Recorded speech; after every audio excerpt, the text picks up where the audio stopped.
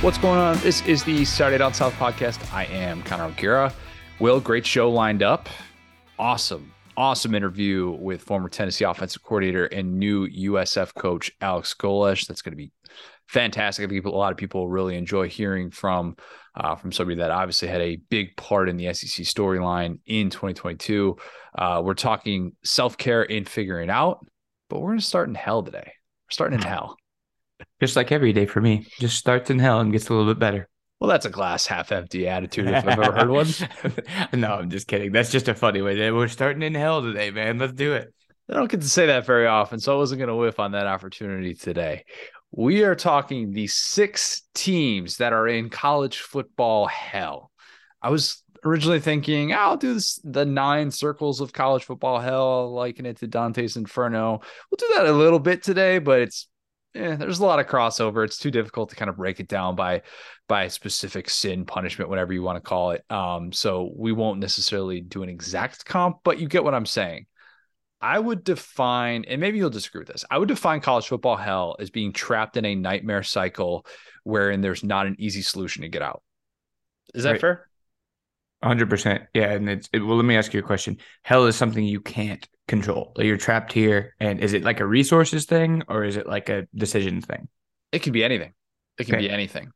And you might have thought in the past that there was an easy solution, but maybe that just led to more frustration, or instead of thinking you're about to get off the hamster wheel, you actually just started sweating and ramping up the speed even more. Like that, in my opinion, is hell. It's not, oh, you're going through a rough, like 2 or 3 year stretch and everything else has been unbelievable. Like, no.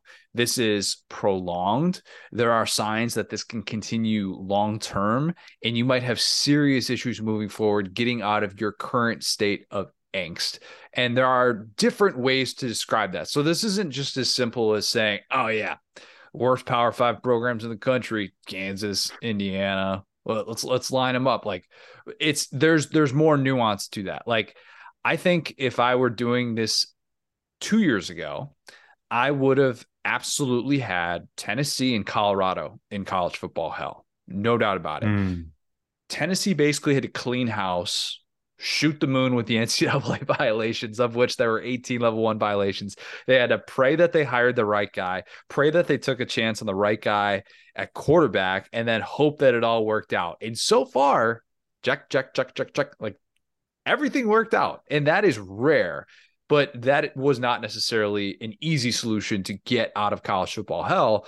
Colorado made the splashiest hire in school history by getting Deion Sanders to take over. And basically they said, whatever the risk is in terms of who he is as a head coach and his shortcomings there, he will make up for it by what he's doing to hire the right coaches and by getting enough talent through those doors to get us out of college football hell. So I didn't want to put Colorado in that spot because it doesn't describe their current vibe. And I don't even think Vandy is in college football hell. As weird as that sounds, like some are going to think, okay, that's where you start, right? Like a program like Vandy, you can't get out of that. They're just stuck in that, doing their first major renovation since the early 80s to that stadium. Like Vandy is, come on, that is hell. I think Vandy's more purgatory. I do. I think Vandy there's a certain level of acceptance.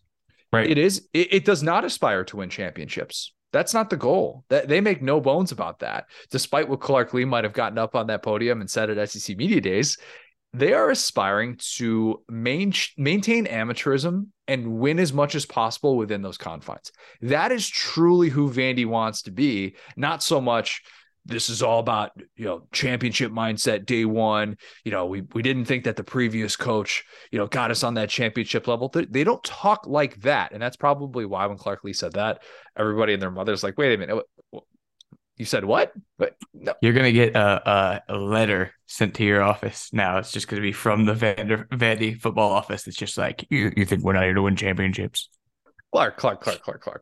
This is let's dial it back. That's what we're going for right now. And I mean, besides, Vandy just had a 5-win season wherein they had a bowl or bust regular season finale. So a little bit different. And I'm not saying Vandy is like out of the woods, because I know these things aren't necessarily linear, but there's nothing torturous about the experience of Vandy football because of what we kind of know going into it and what basically the entire 21st century, outside of a nice little stretch run there by James Franklin, has told us. Before I start, Will, does all of this kind of make sense? Two things. First off, as you said that, do you think Colorado hiring Deion Sanders is the splashiest hire in college football history? Bama hiring Saban is pretty notable. Man, that's a good question. That's a good question. I don't think it could be considered the splashiest ever, because you need a splashy program as well. But see, that's what I think makes it splashy. I think Bama hiring Saban made sense. I think it was like, well, this guy clearly does not like the NFL. He's coming back to college. This is logical. I think the Colorado thing is like, this could go any which way. This could be the best hire in the history of college football, or one of the worst. They could end up in sanctions. I think the splash factor is there's lots of variability in there. Yeah, no, that's true. There's a good point. There's something to be said for that. I think Lane being hired by USC after 1 year at Tennessee is massively splashy. Yeah, that's kind of what I think of. Just because it's really difficult to actually have a true splashy head coaching hire, I think, in college football, because so much of this is you become splashy while you're there, and then those guys don't leave. Those guys get statues. That's the way that this usually works. Or, you retire, you spend long enough time at a specific place and you just kind of retire and you fade off into the sunset. Ohio State hiring Urban, that's another good one. That's up there. Michigan hiring Harbaugh, massively splashy hire. Yeah.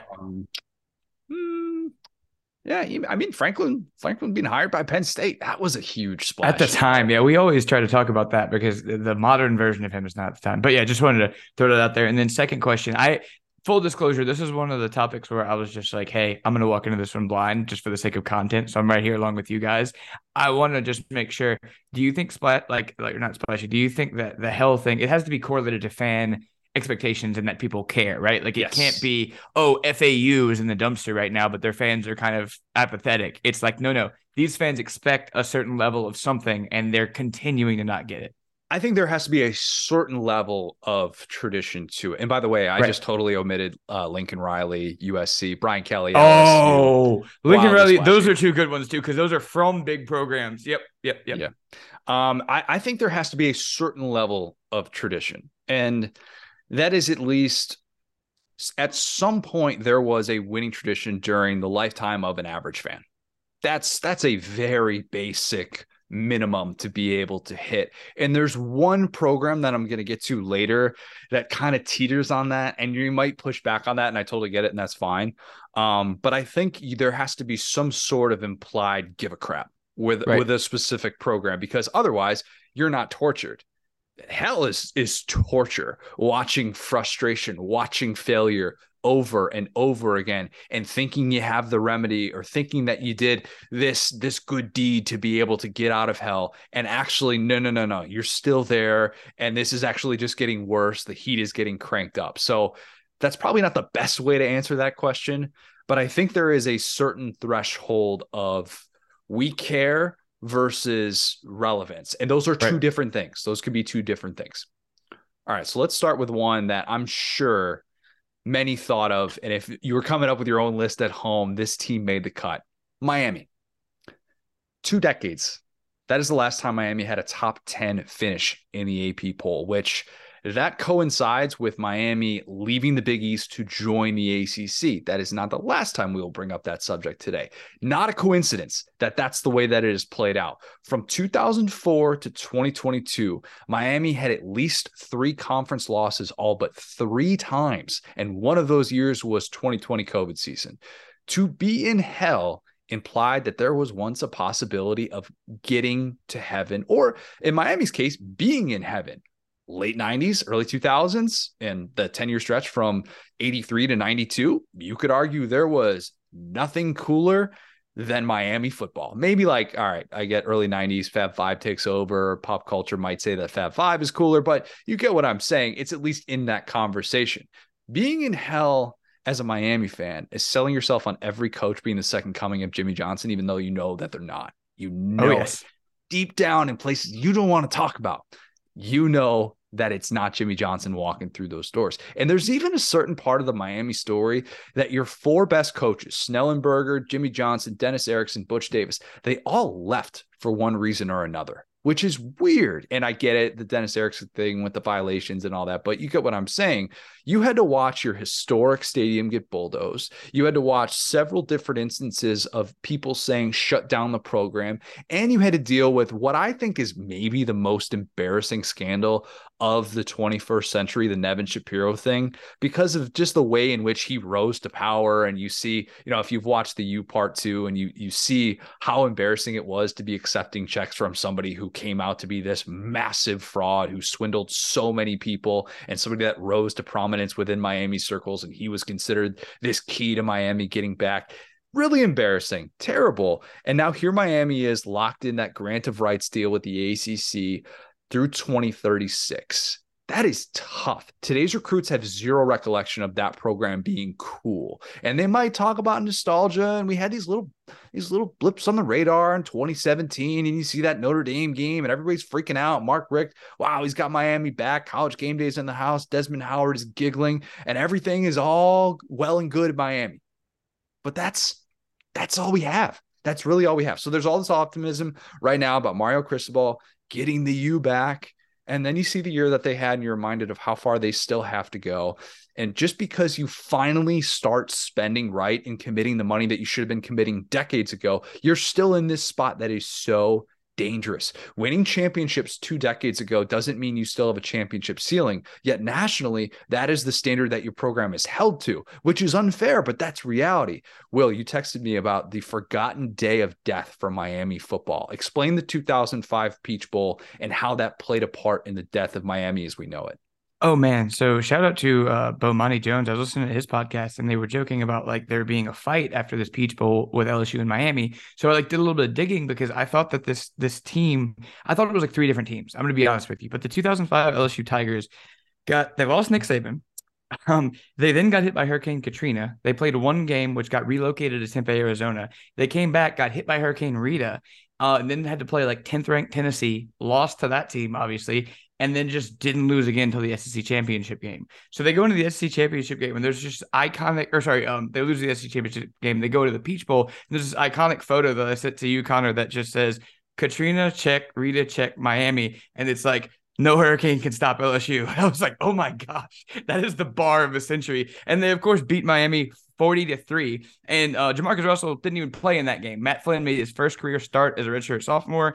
Just mollywopped this Miami team that was coming off of this dynasty. And they never really recovered. And after the game, Miami, of course, was like, well, you guys won on the field, but we're going to take it to the street. So they followed them into the locker room and got their butts whooped again, Connor. And that was the end. They got run up on by that Bobby Boucher-like rage of those boys, Jacob Hester and those boys that were angry about their season and what had happened to them. Their coach left them. They had all this stuff going on. I would love to talk to him about those teams because it'd be crazy. But the fact that they did that, and then, that next season, Miami was 7-6. Then Coker was fired, and it's kind of all been downhill since then. It was like Miami was a little bit woozy, and you're kind of fading off, and you're in the 8th, 9th round of a fight, and then boom, LSU hits them with a haymaker. They drop to the ground. They count it out to 8, and then for whatever reason, they get back up, and that's the locker room interaction. And then LSU is like, you're getting back up. What are you doing? No. Stay down. One more, lights out. And it's been lights out for essentially 2 decades. And that is just a really frustrating place to be for a program that we have held to a different standard. And they've been held to a different standard in those moments. And sometimes you can be a victim of your own success. 100%. And I'll say really quick on this too. First off, the Shapiro thing, as embarrassing it is, I feel like 7th Floor Crew is even more embarrassing. They have had some wildly embarrassing scandals at Miami. But yeah, I mean, I think that here's a really interesting one. There was a recruit skill position guy, I forgot his name, but he had this quote when he committed that was like, oh yeah, I remember growing up watching Miami highlights with my dad. And it occurred to me that an 18-year-old kid in 2022 was born in 2004. And an 18-year-old kid in 2022 that physically cannot remember. If he was born able to remember every moment of his life, could not remember a great Miami team. And so it's just crazy to me because, like, when people talk about getting the U back, the players currently on that roster do not remember Miami being great. I honestly barely remember it because I was like 6 or 7 and I'm nearly 30 whenever they were like dominant.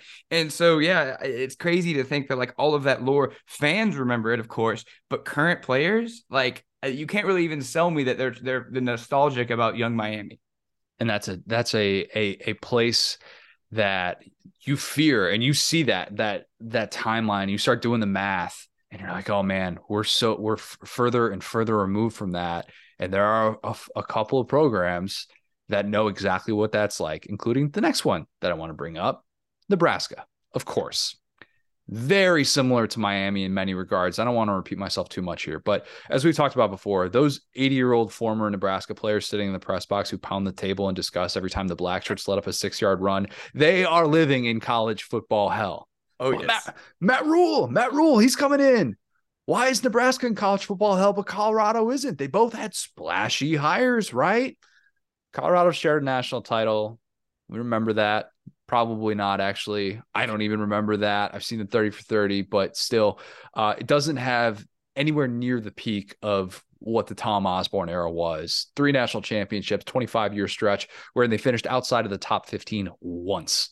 All right.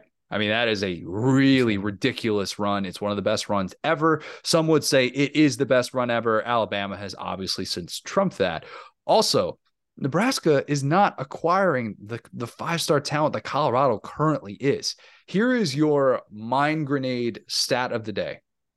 Colorado goes out, gets Travis Hunter, Cormani McClain, right? A couple of former 5-star recruits. In the recruiting rankings era, Nebraska signed a total of just 2 5-star recruits. Marlon Lucky in 2005 and Chris Septic in 2000. Wow. Yeah. Not even Sue, huh? That is rough. Sue was a 4-star. He was a 4-star in the composite. Yeah. As crazy as that is. Yeah. So you're talking about going almost 2 decades without bringing in a single 5-star recruit. Though I am old enough to remember when, for a very brief minute, I was like, wait, is Micah Parsons about to commit to Nebraska? Is that going to happen? But no, that didn't, of course, happen. Nebraska sells itself on hope, and it's unique in a place with no pro sports, one Division I football team. This is a unique dynamic in that state, and it's not the only one that's in that is in a predicament like that. But it does feel just different. How is being at a bar in Lincoln on a Friday night in the dead of winter and watching people be totally locked into the projection screen showing the 62-24 Fiesta Bowl beatdown of Florida roughly 20 years earlier? That is hell that you are living in right there.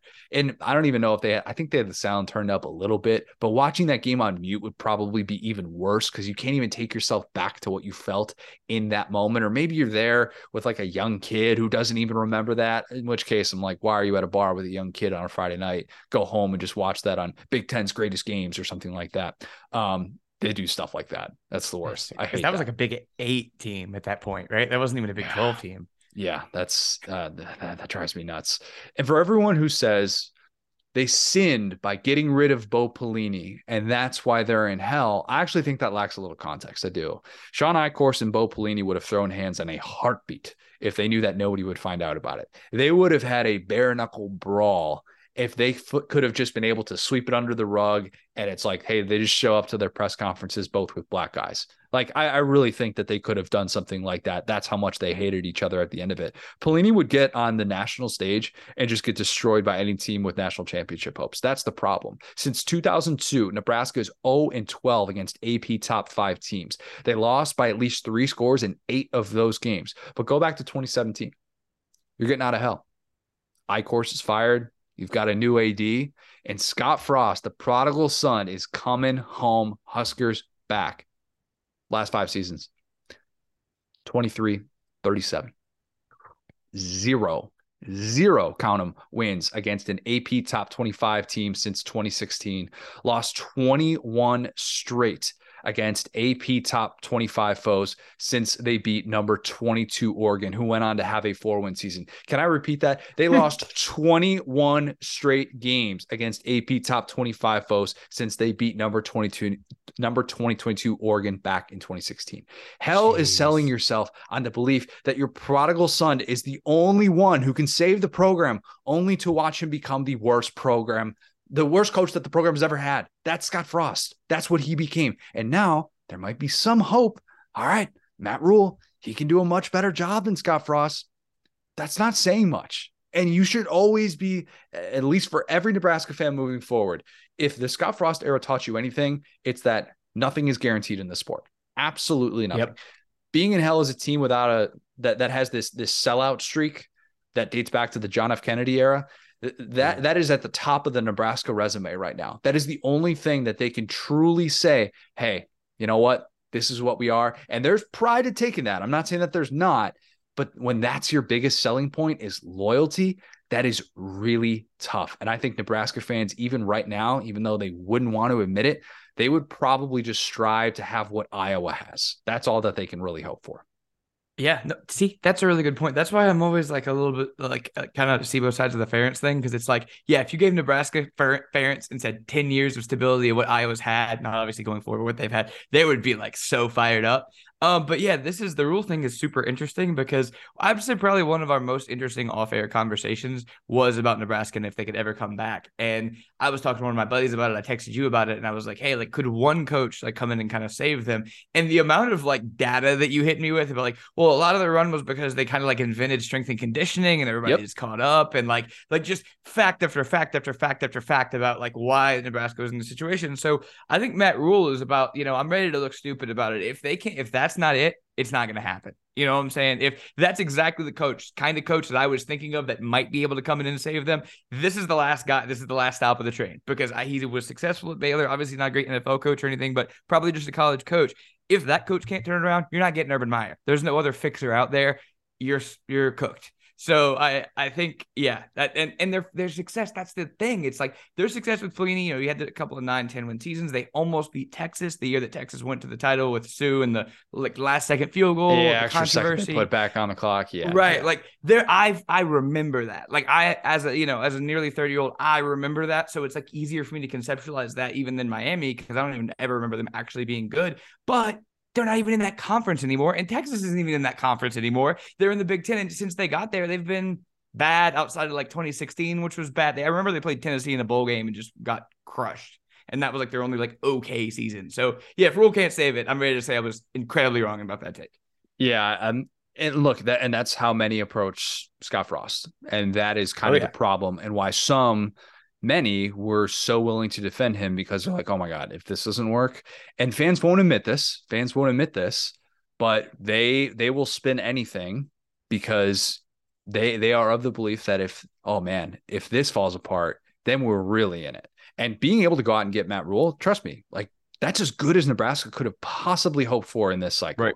That's great. And if he goes on to have success, that'd be awesome. And I'm not of the belief that, if this coach can't win, then nobody can. I'm not necessarily a believer in that, like that was a fair expectation to put on Frost, because so much of this depends on the decisions that you make from a personnel standpoint after you get the job. And it's not as much, you're the prodigal son or you're not. It's all right, well, then there's got to be somebody out there who can at least get them some sort of relevance. And if that's Matt Rhule, then that's Matt Rhule, but it's not necessarily one specific type of coach. Obviously, it helps that he has the background that he does. I just want to say really quick, I again have not seen the rest of this list, but so far there is one common thread, which is that our prodigal son will save us. We see it with Mario in Miami. We've seen it with Scott Frost here. And, and Michigan tried that with Brady Hoke, didn't work. Jim Harbaugh, I think he's done well. I think we could say the Harbaugh thing worked, but outside of like Harbaugh and like 2 seasons of Coach O, that strategy almost never works. And the more I see it, the more it starts to reek of desperation. I don't have Michigan on this list, by the way. No. I know. But I'm saying like that strategy just seems like it seems like a great PR move, but every one of these programs tries it and it almost never works. Fair. Exactly. Very much the case. Program that hasn't had to deal with that in a very long time. I have Iowa in college football hell. I know. We just talked about the success. Nebraska would love to be in that place, a higher ranking of hell. I got more Iowa fans in my mentions than ever on Sunday by tweeting out that I thought the least likable football basketball coach combination in America is Kirk Ferentz and Fred McCaffrey. Iowa fans not happy. I muted that conversation, I think, within 15 minutes. It was a very quick mute, and then anything kind of like it, which, look, it just wasn't worth my time to want to interact with that. I didn't really want to explain to everyone involved that despite my bio saying I live in Orlando and I write for an SEC focused website, and I actually, get to write national columns. That's kind of the part of the gig. Two of my best friends were Iowa grads. I was born and raised in Big Ten country. I also know abuse of power when I see it. And Kirk Ferentz is abuse of power 101. If you don't believe that, Google either one of these two names, Brian Ferentz or Chris Doyle. Take your pick. Oh, yes. Both massive abuses of power. One ran a horrendous offense and got a raise because it pays to be the son of the head coach and the longest tenured head coach in FBS. And the other practiced racist behavior as a strength coach. But Ferentz claimed that he didn't know about any of that. So he got off, just fine. He also didn't have the awareness to recognize that reporters are allowed to ask about your son when he's leading the nation's 128th ranked offense. And you probably shouldn't respond to a reporter by saying, well, I'm glad I don't have to be a reporter for a living and my life is so great. Kirk Ferentz, that's him. That's what he's become. I hate what he's become. It sucks because he was one of those guys that I banged the drum for in like the 2015, 2016 range. And I think what he has become as a 67-year-old head coach isn't because of his age. It's because he's been given so much power. And that's frustrating. He can do no wrong. Gary Barta, the AD, loves him. He's done a lot of great things for Iowa. And I won't take away what he's done for that program from a stability standpoint. He's raised money for cancer research. Kirk Ferentz has done good things. He's done very good things. But being in hell is having the state's highest paid public employee decide that his son is worthy of running whatever they call offense at Iowa. It is an offense. Don't even look at the buyout for Kirk Ferentz because he's not getting fired. He's just not. Buyout's $42 million. I had to look at it. Sometimes being in hell isn't so much wins and losses. It's realizing that nothing is really going to change until the person in charge is no longer there. That's how I feel as a Bears fan with the McCaskey family. It is hell being a Bears fan. It really is. You can throw out all these stats about all-time wins with the Bears, and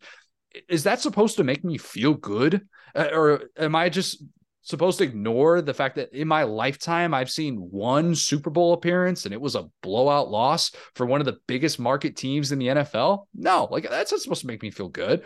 Iowa isn't in a terrible place from an on-field standpoint, and you could point to the fact that if they finish in the top 25 this year, it'll be the 5th consecutive year to finish in the top 25. Longest such streak that they've ever had is 5 years. But Iowa has an obvious ceiling because the only time that they ever finished, well, in the last decade, that they finished in the top 10, everyone called them a fraud the whole time. And it ended with the Christian McCaffrey-led beatdown where they clearly did not belong on that field in the Rose Bowl. And they're going to continue to have a ceiling as long as Brian Ferentz is the OC.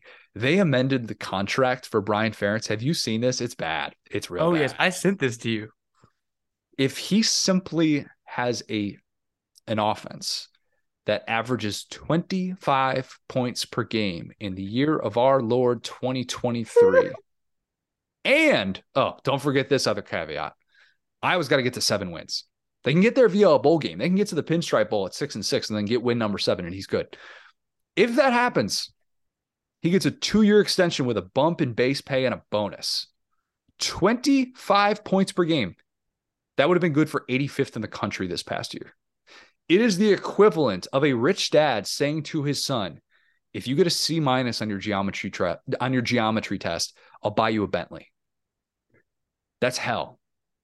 This is like, what's the Adam Sandler movie where he has to go back to school? It's like, that's like Billy Madison. Billy Madison. Yeah. I kept wanting to say Tommy Boy for some reason, which is like similar but different. But point being, like, this is exactly where he's at. And like, to be clear, let's call a spade here. We were making fun of Mike Bobo and you were saying, okay, if Mike Bobo scores over 40 points a game, you'll give him credit. 25 points. That's 25. This is not 2004.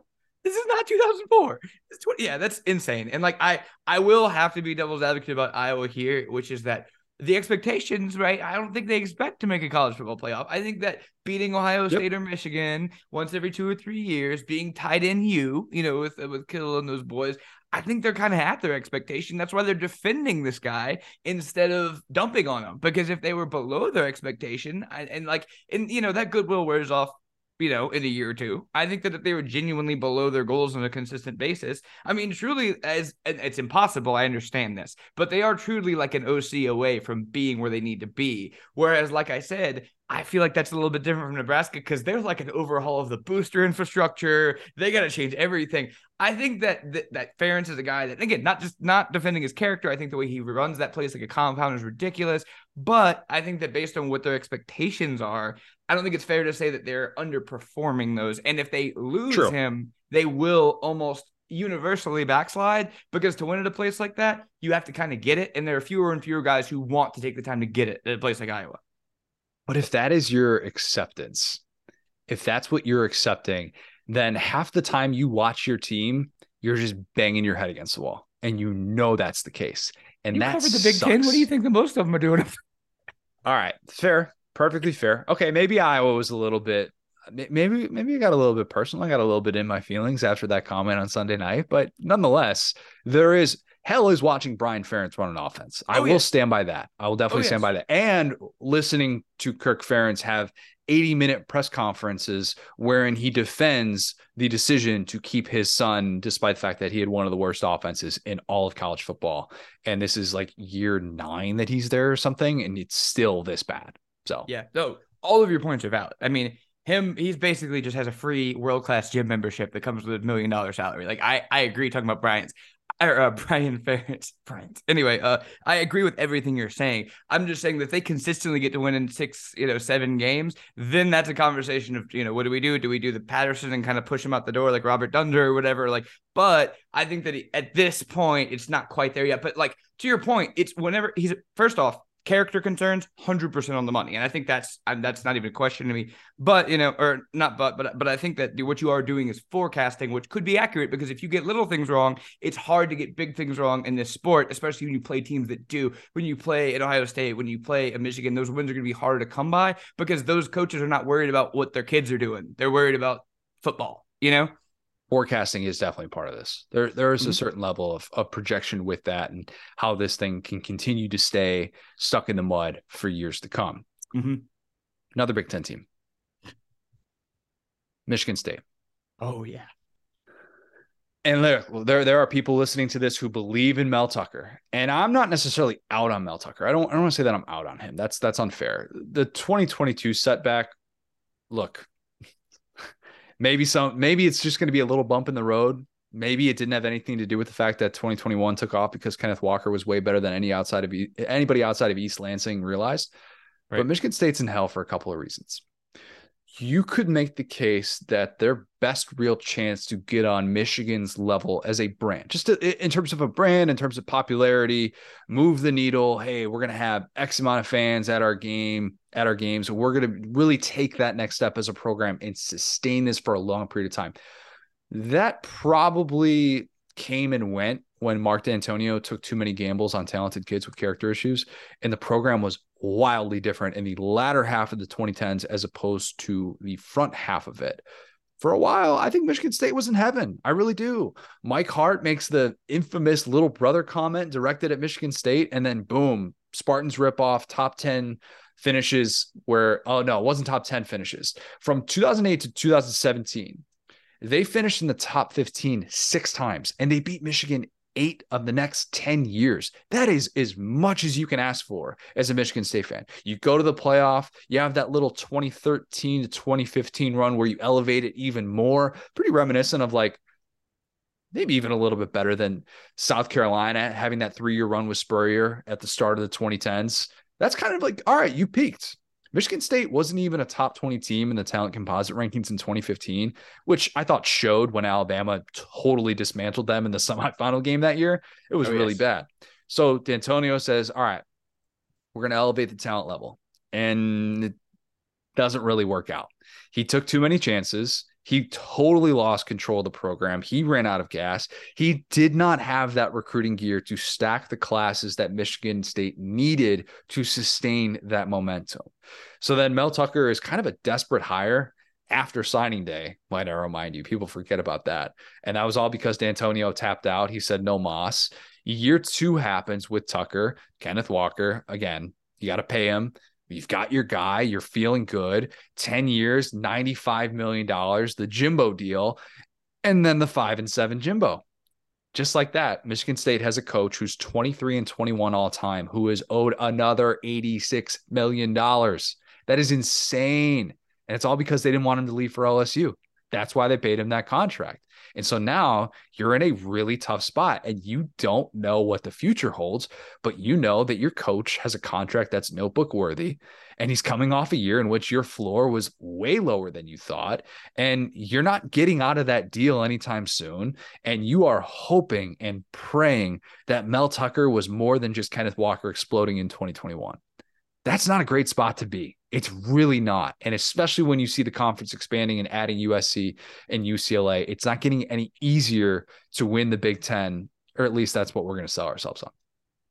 A couple of things about Michigan State. So I do think they're in the later stages of the death cycle that you talked about with Iowa, where they had a coach who fit the program, but then got a little bit too much like a god, started trusting himself too much, fell off a cliff. And then now they're kind of scrambling to get back to that while at the same time making their own identity. I just want to say, and see, this is the unique stuff I bring to the table, which feels completely irrelevant. But have you heard about the beef between Matt Ishbia and Dan Gilbert over Michigan State, the Suns' new owner, and Dan Gilbert, obviously the Cavs owner?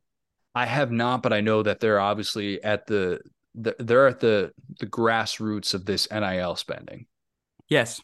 So basically, Dan Gilbert obviously has, his big mortgage company, and they've kind of turned into like Rocket Mortgage, which is like basically they have all these companies that Dan Gilbert is. He's like one of the richest owners in the NBA. And this other guy, Ishbia, who just bought the Suns, also has a mortgage lending company and just hates Dan Gilbert. And they're both Michigan State alums. And so they're addicted to competition and they just keep one-upping each other. Hence, like factored into the Mel Tucker deal, because one's like, oh, you're broke. And the other one's like, no, you're broke. And they just keep giving donations. And so here's a quote from Ishbia. This is about like their business beef because they're in the same arena. These two businesses actively hate each other. Rocket, talking about Rocket Mortgage. Rocket's gonna cry like they cry about everything, but we beat them after they were like number one mortgage lender.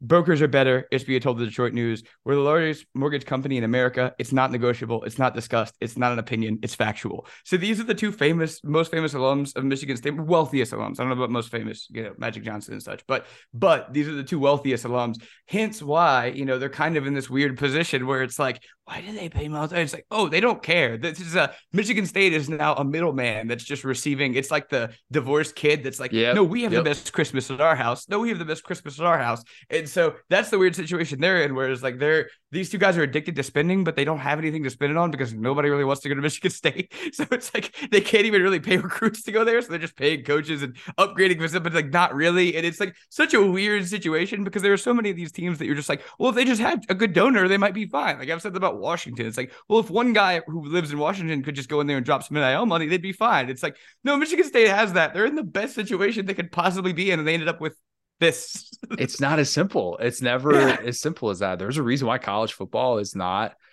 strictly about dollars and cents. It is a huge factor. It's wildly important, but just pouring money on something doesn't make your problems go away. That leads me to my next program.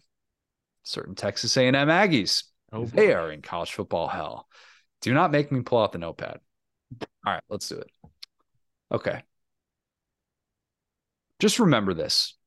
For anybody that says A&M isn't in college football hell, despite the fact that they have a coach who just went 5-7 in year 5. After 2023, Jimbo Fisher is still owed $76.8 million. After 2024, don't worry, the buyout goes down all the way down to $67.55 million. 2025, okay, we're getting there. It's still $58.2 million. But here's the good news. After 2026, it's going to be less than $50 million, $48,750,000. So that's fine. Look, that's part of it. It is. And that's for a program that's just trying to play in a conference championship game for the first time this century. Okay. That's a lot of money. It's a lot of money to have committed to a head coach who right now. When you say this century, Connor, do you mean the 2000s or over the course of the last century? We just mean the 21st century. To be clear, because they have some old records over there at A&M. You never know. Anyway, my bad. Shout out to the 1939 Aggies. They're doing well. It is hell to think about that kind of money being committed to a coach with anything other than at least a 9-win floor. A&M does not have a 9-win floor. That's not the case. Everybody makes the 8-4 jokes, and there's an element of hell to that in itself. But it's torturous to think that no matter how much money you throw at a problem, it still can't be fixed. Like, how many people have experienced a problem in their life? Maybe it's something you need fixed at home, maybe it's something medical, and you reach that point where you just say, all right, it costs what it costs. I'm spending money to fix this issue.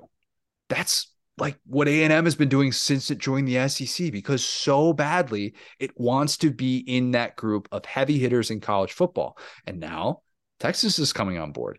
Sort of like when you're in your first semester of college and then like your boys from home visit you and you want them to think like, wow, you're awesome. You're killing it right now. Or maybe, you know, you got your first job out of college, your boys come in town or something like that. You're like, drinks on me, let's have a good time. And you want them to think that you're doing really well. You take them to the coolest parties. You want to show them a good time for the simple fact that you want people that you care about to think highly of you. A&M fans can deny it all they want, but they care how Texas thinks of them. And why wouldn't they? They should. They were the ones who went off to LA to pursue their dreams while Texas stayed back in French Lick, Indiana, so that they can be a big fish in a small town. Bet you didn't think you were getting a French Lick, Indiana reference on today's podcast. Shout out Larry Bird. A&M's in hell. For French Lick. This is my favorite. I'm just so Southern that when you say stuff like that, it just makes me so happy. A&M is in hell right now because Texas is visiting this weekend, and the Aggies are not with the cool kids in the SEC. They want to be, but they're not. They might drive the nice cars. They might have the nice clothes. They might be cool by association, but deep down, they're not the ones moving the needle like they hoped they would be when they joined the SEC and even after they hired Jimbo Fisher. That is a hellish place to be. And hell can also be Oklahoma Thunder fans. Ears perk up, the 6 of you listening. Hell can also be seeing a potential championship window close.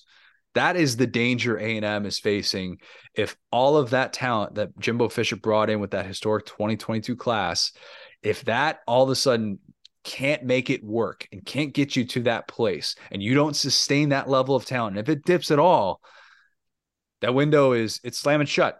And that's the reality that A&M is staring at right now. You don't think that hiring the best offensive coordinator in the SEC, Bobby Petrino, will turn this around? Did I say he was the best offensive coordinator in the SEC? You took him number one overall. I took him number one overall. I said if I were starting a team today, all things equal, he would be the guy I'd want scheming, developing quarterbacks for me. Yes, 100%. Does it mean that it can escape the Jimbo Fisher factor? That's a good distinction. I'm not dumping on you. Like I think we both think he's a pretty good offensive coordinator. Like I had him kind of in the upper tier as well. I think that it's another weird situation where you could argue this team is about a coordinator away. Maybe he is that guy, but it would have to. That's the thing. Like for Iowa, it's like, well, maybe something could, like if let's say Brian is showing the door, it's like, well, it wouldn't be that weird if they ended up with some like cool young guy, because it's like the opposite. With Jimbo, there is no cool young guy. It's gonna have to be some boomer. So Petrino is kind of the best case scenario. And so, yeah, I think this is the best you could really reasonably hope for with Jimbo Fisher, is, keeping the defense.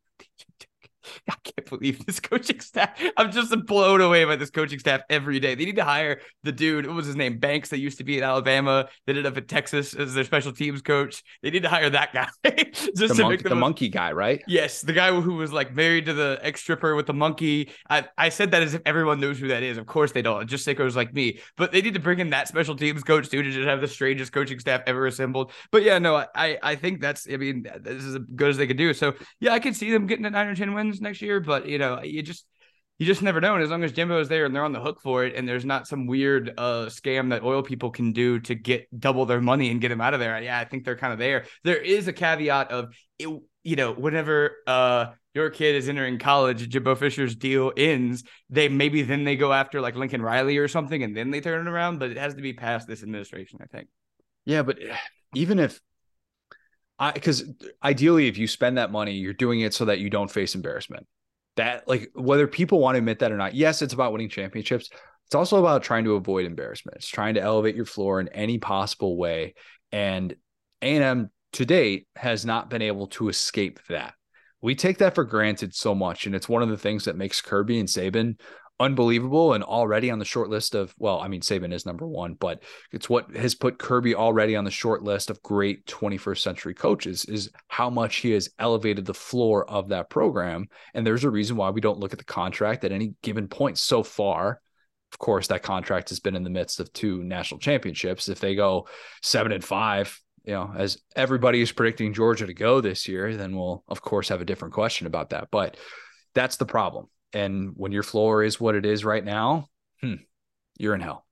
And that's another thing about expectation is that if this was even 15 years ago, Texas A&M, that was kind of just this middling Big 12 team where they like more cared about the traditions and like it was just kind of like a cool, like it was more about the atmosphere than it was about actually winning. But once you make that commitment to try to be, 1970s Nebraska or modern Alabama or 80s Miami, and you say, okay, we're going to be the class of college football, that's when you become a disappointment. When you stay at 7, well, I guess this year they even get there, but most years 7 to 8 wins, and it's like, yeah, I mean, like I said, if you had told A&M fans 15 years ago they'd be in the SEC, they have Jimbo Fisher, they have all this stuff, they'd be like, woo. But based on the last 10 years, it's like, how are we this bad? I don't get it. Exactly. And that's what I think is really tough to accept if you're an Aggie fan. I'm going to end with a place that I don't think a lot of people thought I'd go. Boston College. Oh my God. Yeah. Let's get weird. More people need to talk about this. Okay. Boston College sold its soul to the devil. Basically, from a basketball perspective, they did because football makes the money. You go to the Big East, to the ACC. But that has not panned out at all. You're in the Northeast region of the country where in college football has never been less relevant. Our friend David Hale wrote a great piece on that last year about football in the Northeast has essentially died. I mean, with the exception of Penn State, like it is a wasteland and the numbers really reflect that. And you're in a place where college football is it's lacking relevance. And much like Northwestern, who at least has the right head coach, you're in a pro sports area that you're never going to gain the traction that you hope and think that you're capable of, despite what that market suggests. Like, oh, Boston, great market for NIL, right? They signed the number 53 class in America last year. Well, they signed one top 50 class in the playoff era. That's it. One. That's bad. What do you think of when you think of Boston College? If you're older, you think of Doug Flutie. If you're around our age, you think Matt Ryan. Matt Ryan, yep. Matt Ryan was the quarterback of the last Boston College team that finished in the AP Top 25. That was back in 2007, mind you. It has been 14 years since they had more than 7 wins in a season. And the last 13 seasons, they played a total of 4 games in which they were an AP Top 25 team. They went 1-3 of those games. All of them happened during the 2018 season, wherein even with A.J. Dillon, they had a 7-5 season because that is BC's absolute peak.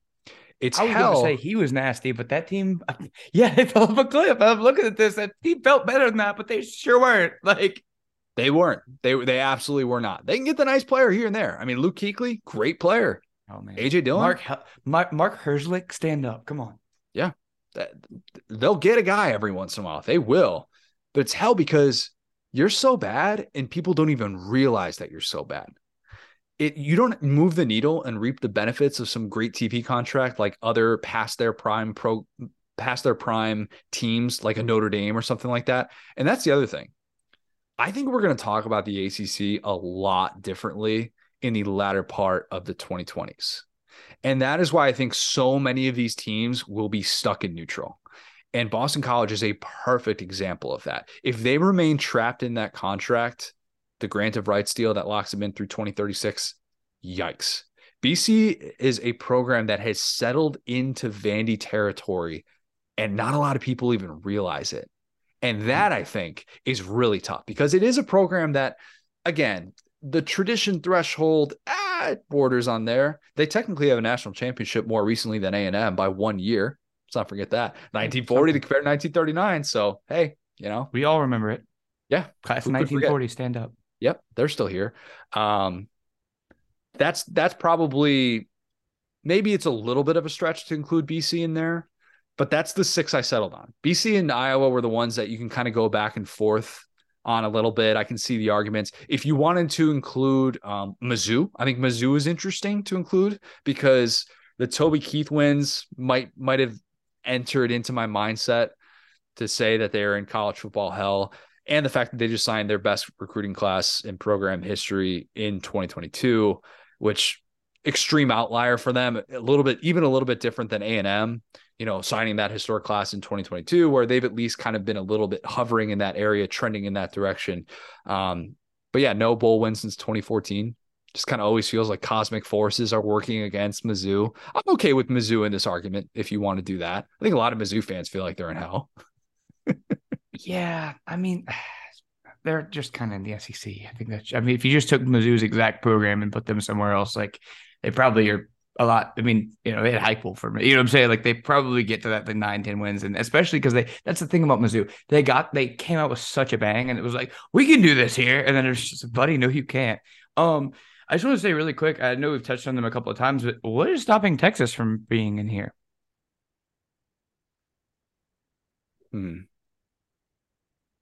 It's a good question. It's a good question, and it's one that I debated. I think that Texas having the ability to jump off of the sinking ship that is the Big 12 and go to the SEC, I think that plays a part in it. I think Texas having Arch Manning has some feeling like they're not in hell. TBD on if Sark is the guy. We've talked about the buyout numbers, how that can impact him. I think there is still some sort of belief that Texas is turning the corner. But yeah, the Arch Manning stuff in the SEC entry probably prevented me from going there with them. But I wouldn't have a problem saying that they're in hell.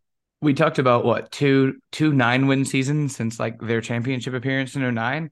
That's because the bottom half of the Big 12 sucks. You know what? I'm saying? You're right. Let's put Texas going to the SEC. Let's do it. We just talked about it with Mizzou, how they were this dynasty in the Big 12. Not dynasty, but they were winning 10 games like every year. They were like number 2 at one point in the Big 12. And then they came to the SEC and suddenly, you're playing Kentucky and South Carolina as like the quote unquote bad teams. Obviously like Vandy is there, but even in the East, you're going to see Spencer Rattler. You're going to see Leary and Levis. Like you're going to see for those little places. And like, I don't think going to the SEC is going to make their lives easier. I think it's going to make it harder. And I think that some of these moments for Texas that we were sold their like sack of smoke, like, oh, you can come back. And the thing that's crazy about them is we talked about the Hopium hires. Think about how many good coaches. Miami is the king of this. We talked about this on the last podcast, but they're probably second because you think about Charlie Strong could pretty much coach everywhere, including USF, except for Texas. Tom Herman was like viewed as a brilliant offensive mind. He was horrible. Sarkisian was out here scoring 10 points against TCU. And it was like, point being like that, I feel like there's not really a guy. And the thing that's interesting and they're kind of in like their best case, I feel, is almost like Auburn because they have such a weird booster situation at Texas. You know what I'm saying? But like they kind of like that's something that's insurmountable. It's like they have all this money like A&M, but their boosters are so involved and they're so like putting their own interests, kind of even talking about Michigan State. We're starting to see lots of things happening here where money does not buy happiness in college football. It's better to have the buy-in and a good structure than it is to have money, because if you just have money, you end up like a lot of these teams are talking about. But yeah, point being, I think with Texas, it's like they would have to cut the what's it called, the Gordian knot of their boosters to get into that 11, 12 win thing, because people have talked about retrospectively how great Mac Brown was at that, and also how good Gus was at that at Auburn in terms of keeping the boosters happy. And I think that that's something that's so underrated in terms of being successful at Texas, that these guys would rather look a certain way, behave a certain way than actually win football games. And that puts such a hard cap when you're competing with Georgia and Alabama, who care about winning football games and don't care about anything else. You're right. You talked me into it. Texas is in college football hell. You're right. Dumb omission by my part. I paid too much attention to the SEC entry and Arch coming to Texas. You're right. You're exactly right. And for a lot of the similar reasons that we outlined here, there's not one specific thing. And thinking that you're off the hamster wheel, Texas is a perfect example of a program that is still very much on the hamster wheel. Whenever I tweet out the fact that they haven't had an offensive player drafted in the first round since Vince Young, people will always say, oh, well, Bijan's going to be that guy. Or, oh, Ewers is going to be that guy. And it's always, oh, it's going to be this next guy. And in reality, it's still not. And you're right. They should have been included. Absolutely. I bet there are people wondering why Auburn wasn't included. Marler says this. God's an Auburn fan. Oh, yeah. Luck is the reason. They have 2 or 3 games a year. You're just like, all right. I can't put Auburn in hell if God's an Auburn fan. All Can't right. do it. Just can't do it. No other reason than that. They're Would in you that right spot. now, would you rather buy Auburn stock with Freeze or Texas stock with Sark? It's a good question. I'd probably I'd go with Texas. I'd go with Texas just because the spending is there. The spending is not everything. Money doesn't always buy happiness in college football. Auburn has upped that spending with what they're doing in NIL. They have hired somebody who I believe to be a smart football coach in terms of X's and O's. If the way that the new conference schedule format shakes out with them not having this annual trip to Georgia and Alabama, which looks like that's going to be the case as well because they negotiated that out. Then yeah, I would probably have more reservations about Auburn moving forward than I would Texas, but I think it's at least a discussion. I do. Yeah, no, that's a good question though.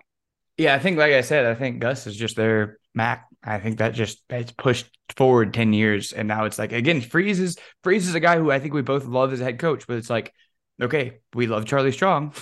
We love Tom Herman. So I don't know. We'll see. To your point, I do think the scheduling thing is so massive with Auburn. It's super unfair. They got to play Georgia and Alabama every year, and hopefully that'll fix it. But I'm not like out on Auburn. It's just really Gus was underappreciated for the amount that he was able to beat Alabama and the amount that he was able to win big games. But that's my only take. Any other thoughts on hell?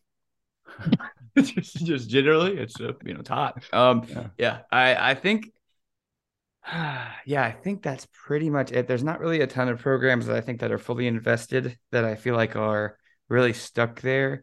I'm sure we're missing 1 or 2, but really it's like, I think, we talk about USC with Lincoln Riley. I think they're doing okay, even though they just lost to Tulane. They just almost made a playoff. So like, yeah, I think we're in a good spot, especially with conference realignment. Really quick note. Boston College was a team that I actually was talking with my buddies about, like, maybe the Big Ten should look at them for that Boston market. I was soundly defeated by the group in that one for exactly what you just said. So yeah, I think that's Boston College is a really good bowl.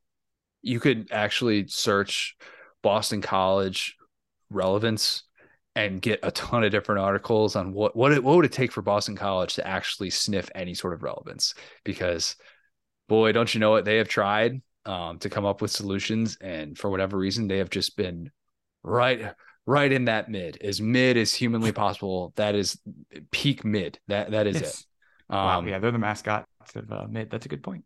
I'm going to be kicking myself over the Texas thing. Gosh, why didn't I include them in the first round? That was dumb, Connor. Really dumb. Because the hopium is so strong. Because it's like you've seen it with your eyes. That's exactly what I said about Nebraska, and I was wrong. But we'll see. That's the thing. We both have like tinges of hope for some of these teams. Not Miami. Not Miami. But anyway, yeah, I think it's a good list. All right, before we kick it to Alex Golesh, quick word from our friends at Underdog Sports Betting. You know it, not legal in all these states in the SEC, Georgia, Alabama, Florida, South Carolina.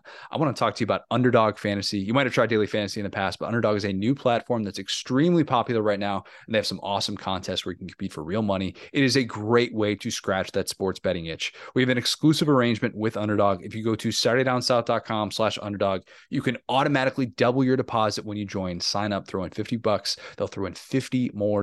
It's a great way to get some money to play in these contests. Every week, you can pick higher or lower for different players, pretty similar to sports betting player props, and you can put real money on the line. And like I said, legal and live in all these states, like Alabama, Georgia, Florida, Texas, etc. Underdog's awesome, super fun to do while you're watching football, watching any other sport at home. Maybe you're watching some hoops. You can win some real money. Go to SaturdayDownSouth.com/underdog. Take advantage of our promo where Underdog will double your first deposit up to $100. $100 absolutely free. SaturdayDownSouth.com/underdog. All right, let's kick it to Alex. Now excited to be joined by a very special guest. It is South Florida coach Alex Golesh. Alex, you're extremely busy right now. I always love to start with this with new head coaches. How many hours of sleep are you averaging right about now? Over, under 4.5 hours? Under. Under. You know what? Early 3? On, it was worse. No, I try to get right at 4. And we had a meeting going into February with the coordinators man, do you guys want to stay late every night and take some time off on the weekend, or do you want to get out of here at a decent time and work on the weekends? And it was a resounding off on the weekend unless we got something going on. So we're up here early, we're up here late, but it's, like if I found anything out as a head coach, the only time I can get anything like really done is really early or really late. So I'm burning it on both ends right now, and then using the weekends to actually get ahead and planned and all those things where there's nobody around. What's the caffeine source right now for you? Man, well, I've been a Red Bull guy for a long, long time. Actually, brought my Red Bull fridge with me from Knoxville, and then these guys keep it stocked pretty good. And Starbucks in the morning, and then an occasional afternoon run to Starbucks. So you just kind of keeping it consistent. Okay. All right. I like that. I think that's all within the normal confines. We're not like sitting here chugging 12 Red Bulls in a given day. I think you're still healthy. Your doctor's not going to be too opposed to that, although they probably say get a little bit more sleep when you can. Absolutely. That's why I don't go to the doctor. Otherwise, I get somebody's real opinion. Well, I'll go to the doctor once we get this program where it should be. Love it. Love it. Well, I want to hear the recruiting pitch from you because I know that was a big part of kind of your undertaking and what you're trying to do right now. The stay in the Bay hashtag.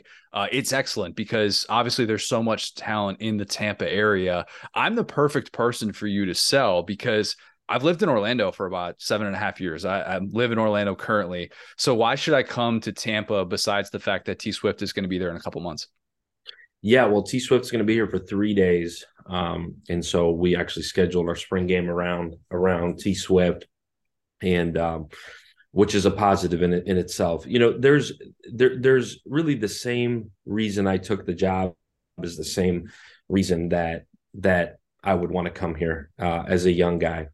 I do think it all starts with people. And at the end of the day, amongst all the craziness of what college football is right now and will continue to be, I think young people, their families want to play for real people. That's the number one thing. You want to know who you're playing for. You want to know that you're going to get treated like a young man. And I think as a family, you want to know that their young man is going to leave here a better man, ready to attack the world as a husband, as a father, as a real human being. When you peel back the layers of everything else going on, as a mom, a dad, an uncle, a grandma, a grandpa, and I think at their core, the young man wants to know that he's going to get taken care of. So the ability to hire a staff, the ability to get people to want to come here in every role you can imagine is what people want. Now, the fact that it's February 21st and it's 84 degrees and there's not a cloud in the sky and the water's 20 minutes away and this is an incredible sports town, man, like those are all bonuses to me. I think if you have to sell a beach and a location and a facility, I think you're probably on the wrong track in terms of what young people still care about. So you have to sell the people. So I would sell you coming over from Orlando that you get to be around incredible people that care about young people that are pros at their profession, in their field. You look at the coaches we've been able to hire. There's guys that have left some incredible jobs to come here. There's guys that have been at some incredible places, coached some incredible young people, and you got a culmination of a commitment from an athletic department and an administration to say, you know what, here's the highest salary pool in the conference. Here's the facilities to go with it. Here's the funding for a stadium. Even though Raymond is awesome, we want to have our own place we can call home. And here's a brand new indoor.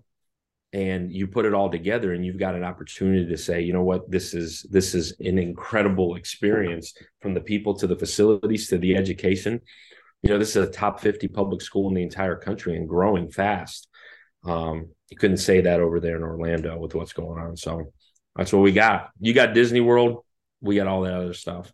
And I love that too, because if you're selling the message, stay in the Bay, you're talking about people that have already been in Florida too. And people who've been in Florida understand, yeah, it's a great place to be able to live, but why? There's a million schools in Florida. Why should I go to yours? And the people is the way to kind of differentiate that. I imagine when you're going through this process and you're figuring out, all right, what do I want my future to look like? Where's my next step in my career? And hearing that financial commitment, how important was that to you? Hearing all those things that you just described with, new indoor, being able to build your own stadium and all these different things, commitments to the program financially. How big of a selling point was that for you in deciding to come to USF?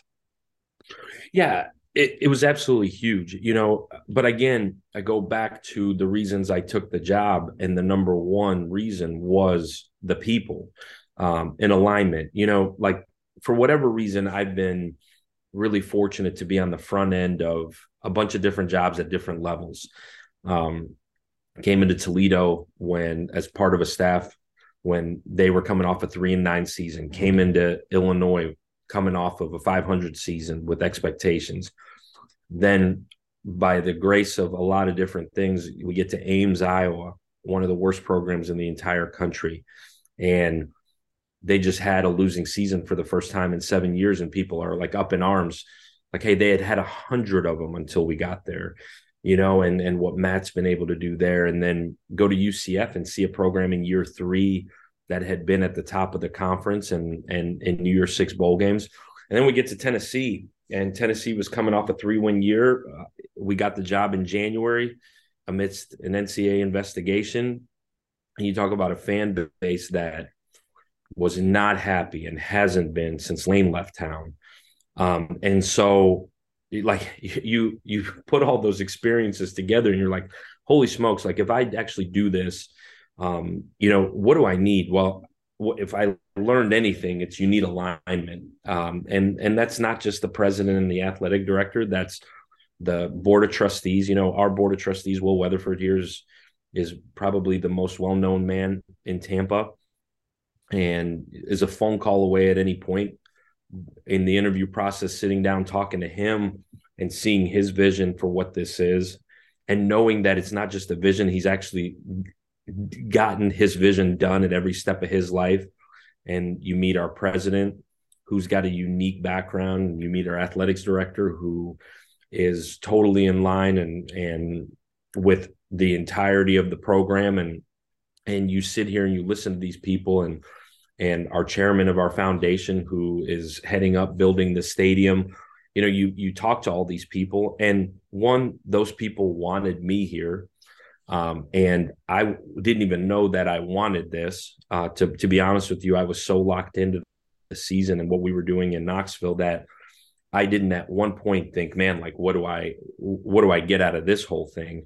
And I was totally content staying in Knoxville, and working for Josh and that administration. And gosh, what he's done is incredible. And going through that and learning from him and learning from how you run a football program top to bottom. And again, using all the previous experiences I've had, knowing that, hey, the alignment has to be right. And then once you know the alignment has to be right, now can we get players? At the end of the day, if the alignment is right and you can get players, you got a shot. And, you talked about the Stay in the Bay hashtag. You look around the 6 counties around where we sit, right around Hillsborough County here, like, you can keep some of these guys home. Holy smokes, what can you do? Well, in this day and age, you now add the transfer portal. And I think that's what makes this job, I guess, gives it a cherry on top, because, man, I'm going to fight my tail off to keep these kids home. But if I can't, and they choose to go to name a school, well, when they decide, it actually is really cold in Ames, Iowa, or Pittsburgh, Pennsylvania, or Raleigh, North Carolina, or use an example of everybody that recruits down here. Well, it's really cold, or my mom wants me home, or my girlfriend's back wherever. I'm sitting right here waiting on you, bro. Come on back. And so if it wasn't for the transfer portal, I would say that this would be tougher than you want to take on at the point where I was, where I didn't need to take anything on nor did I want to take anything on. I really was happy as can be. And so you know, as you sat down, and it's interesting because you go through a process like I went through where you took a lot of phone calls in a matter of 5 days, and you took a lot of meetings in a matter of 5 days, and you're sitting there trying to figure out what is the difference between all these places. Well, 20 years into this profession, people, location really primarily being, can I recruit players? The beach is nice. The palm trees out here are awesome. The weather's incredible. All that stuff is really, really cool. Are there any players without having to fly across the country? Again, like I just told you where I've coached, like Ames, Iowa is an incredible place to raise your family, but they ain't like a bunch of guys that can run right around Ames. And so the fact that they're all right here, you know, the NIL initiative was a huge part. If I learned anything in my 2 years in Knoxville, that better be right, and that better be aligned, and there better be a plan, and there better be a vision, and not just a vision, but a vision that's acted upon. And so when you combine all of that, I feel like you got a shot. And if you can hire the right people, again, do you have the resources to hire the right people? You put it all together. And to be honest with you, in every imaginable way, Connor, I thought this was the best job in this cycle. And I don't think it was even close. I want to dig into your roots a little bit. I don't really get to ask this question very often, but you were born in Moscow. Do you remember Russia before you moved to New York? Yeah. So I was 7 when I left. And I do. I remember a lot. Remember playing sports, a lot of soccer, a lot of hockey. I remember starting school, just like I'm sure everybody else has. I remember getting in fights outside the playground. And then I remember my parents sitting us down and saying, hey, we're going to move to the U.S. And at that point it was the Soviet Union at the time. It was just moving over. It wasn't pretty. And my parents just knew, you know, with the military commitment and the civil unrest and all of that, what they went through, what my grandparents went through, they're like, man, we need a better life for these kids. And it was me and my brother. And, you know, at that point, you don't know anything other than you're on a couple of long flights and you show up in New York City. And so I remember it pretty vividly. I'm a pretty observant person, and I think I always kind of have been. But get to a new place and learn a new language. And the one thing I figured out real quick is that football is the universal language here, and took a liking to it right away. And here we are. Do you still know how to speak Russian? Yeah. A little bit easier when both sets of grandparents were alive. I've got a grandma that's still alive, but that's where I would practice in my off-season long recruiting drives. I would make my calls, and I would still practice. I still get answers from my parents a little bit in Russian at times, but I do. I can speak it. It's getting harder and harder, but I can speak it. When did you when did you fall in love with college football, or what's your first real memory of college football? Yeah. I vividly, I could tell you when we lived in Brooklyn, we didn't have cable. We didn't have a whole lot growing up, but didn't have cable. I just remember, I remember it like it was yesterday, watching Ohio State, Michigan. You know, you had ABC, NBC, CBS, and I remember watching Ohio State, Michigan, and I remember watching Tennessee and Florida. You know, this was the late 90s.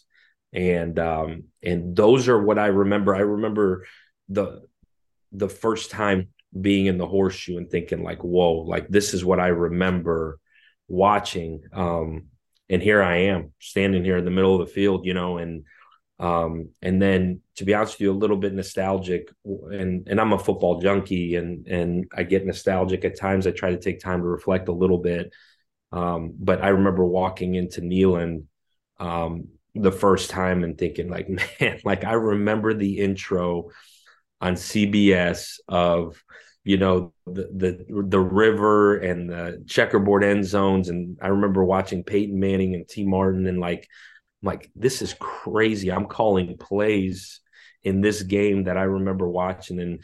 And you know, like this season, having Florida at home and just sitting here thinking like, man, oh man, like what a dream. Like like you're in the middle of it and you hadn't slept in 3 months. So it's not really a dream. You know what's going on, but like what, I don't know. Again, a little bit nostalgic maybe, but I think in this day and age of college football where maybe that part ain't super important anymore, man, to me, I just sitting in the box every now and again, I'd look over to Joey, who's the offensive coordinator there now at Tennessee, and Hoodie, who's my O-line coach here. I'd be like, man, like, can you believe this shit, man? This is pretty cool, you know? And so I still take a second to soak it all in and really reflect on that. And those are the games I vividly remember. I love it when I see a coach that truly starts from, hey, we're starting at the very bottom. You're not just getting some job in the NFL where like, all right, you know, like your dad is this, your friend is this, your uncle is this. Like, no. You started off defensive line coach at a brand new high school in Ohio. And you also got to work then after that as a student assistant at Ohio State, where you went to school. Be honest, how much did you pester Jim Tressel to say like, hey, give me whatever you got. I'll do whatever, like Rudy and, you know, at Notre Dame or something like that. I'll clean toilets for free. Like you seem like you were probably that guy early on. Yeah. So yeah, you said your dad, maybe my dad was driving a box truck and then working at Little Caesar. So he didn't help me get any job in that regard, but he did teach me how to work. And he did teach me that I got to go get everything that I'll earn everything I go work for. So yeah, I started coaching. My high school offensive coordinator hired me at Westerville Central. He became the head coach there. He's now my director of player development here. But that's the guy that got me into coaching. And you know what? It wasn't even a phone call to Jim Tressel, but it's a credit to Jim Tressel for starting a program where young guys like me could get their starting coaching. And I think maybe to him at that point, it was a free help deal. But Mark D'Antonio, who had recruited one of my teammates in high school, met Mark, hit him up. He was leaving at that point to go to Cincinnati and pass my name on to Bob Tucker, who was the DFO at the time and has since passed, and literally started working for Jim Haycock. And Jim kind of took me under his wing, and he's one of the really, really special men in this game. I got to work with his brother John at Iowa State, and Tress always kind of took a liking to me too, for whatever reason, probably because I was the first one in, the last one out. I probably didn't do a great job of going to class, but I figured it out. And all I wanted to do was just work, and learned so much at that time. And you fast forwarded almost 20 years here, and I got a phone call from Coach Tress when I took this job. And he said, man, I'm actually in whatever it was, 6 weeks moving down there, you know, like retiring, I'm done. And said, you mind if I come hang out at practice every now and again? I'm like, holy smokes. Like, man, cool. No, I don't mind at all. You come up, hang out, and him and Coach D'Antonio and Jim Bowman living in the same neighborhood just south of here now. And man, you talk about full circle and how grateful I am for his opportunity. And then he helped me. I remember sitting there 2 years later with him when I graduated, and I really wanted to stay there in GA and keep learning and keep growing. He said, the best thing you can do is leave. And like, man, like, no, I'm at Ohio State. This is where I want to be. So you got to go learn something else and see it done a different way, and help me get a job at Northern Illinois, working for Joe Novak, who's another Cleveland guy, and had taken that program from the depths of the MAC to competing for championships every year, and got my start there and got it rolling.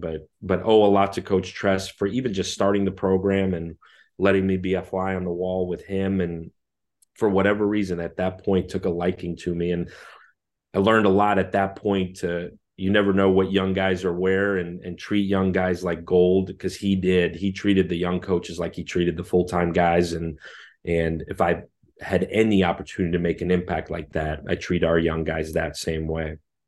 you end up being kind of this like jack of all trades guy. And, your personality really is conducive to it, where, you end up finding kind of a lane where you're doing tight ends coaching, and, you're the recruiting game coordinator, and you're doing different things, but you pretty much know your way around the offensive side of the ball. You also get to claim Brock Purdy to a certain extent. Being the recruiting coordinator who gets Brock Purdy to Iowa State. We're looking back on that a few weeks ago, and we're like, oh my God, that's significant, because it seemed like nobody, what do you have, like 5 Power 5 offers? What's a story from maybe getting to recruit him or just kind of see him come to Ames? Yeah, super interesting. Brock, so the guy that coached him is our pass game coordinator here, Joel Gordon. So we joke about Brock all the time. That recruiting of Brock was really interesting because we had a young man committed in that class already. And we kind of thought all along, man, we may need another one. We may need another one. And here was a kid in Brock who had Boise State going into December. That was his only offer, was Boise. And he's in Gilbert, Arizona at Perry High School. At that time, a really, really good high school program, but not one of the major players in Phoenix. And that was right at the start of all these quarterbacks coming out of the valley there. And we couldn't go offer Brock and go recruit him because we had to sign the other young man on early signing period. So as soon as we signed that other one, we went after Brock. And luckily for Brock, he made a run all the way through the playoffs to the state championship game. He really couldn't take any visits in December. And so his recruiting, it was like everybody else was in that same boat. And it went from Boise State to us, UCF, ironically enough, Alabama, Texas A&M, and now you look back on Brock, you know why. But as methodical as he was at Iowa State, he took all his visits. He literally considered every single school, and he chose Iowa State again because of the people. It was not the prettiest place out of all those places that he went to. It's the least one that looks like Gilbert, Arizona. But he wanted to be around the right people. He's a young man that comes from an incredible family, and mom and dad actually helped him decide what to do. And they were looking for the same things. They were looking for the right people. And man, like, he's got an incredible family, incredible sister, incredible dad, incredible mom. He's got a little brother that's playing at Nebraska now, and just a sports family that was looking for the right fit for him. And he came in, and the 4th game of his career in Stillwater, Oklahoma, we put him in the second drive, and he never looked back. And man, that was more strategic than anything. And I give Matt Campbell a lot of credit, because as a young assistant coach, you're like, well, I got to go get that one and that one and that one. And Matt's like, listen, like, we got to really play this, because we got to get both these guys. So we played both of them, and it worked out that Brock played us and got himself. But like, you look at the story, right? Like nobody recruited him until the very end. He was Mr. Irrelevant. He's just the same guy. Been the same guy since high school.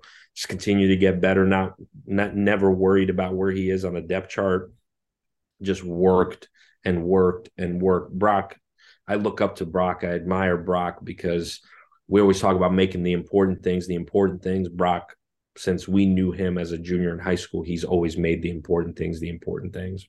When you get to Tennessee, very unique situation. Obviously, you talked about the sanctions and also the way that the quarterback situation played out. Hooker is this guy who was recruited by the previous staff, which people kind of forget about. And then Milton was, on campus, and then he ends up joining, in the spring, but, doesn't do like spring practice or anything like that with you guys. And you see the talent that Milton has, and it's undeniable. And then you see the makeup, the physical makeup and the mental makeup, probably even more so with Hendon. What was it like to try and figure out who your starting quarterback was going to be?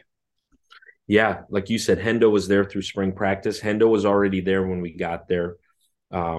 Made 2 phone calls on Hendon right when we got there to people that he had coached or that had coached him. And the feedback was all the same, like, really, really smart young guy, has played a ton of football, just has never clicked.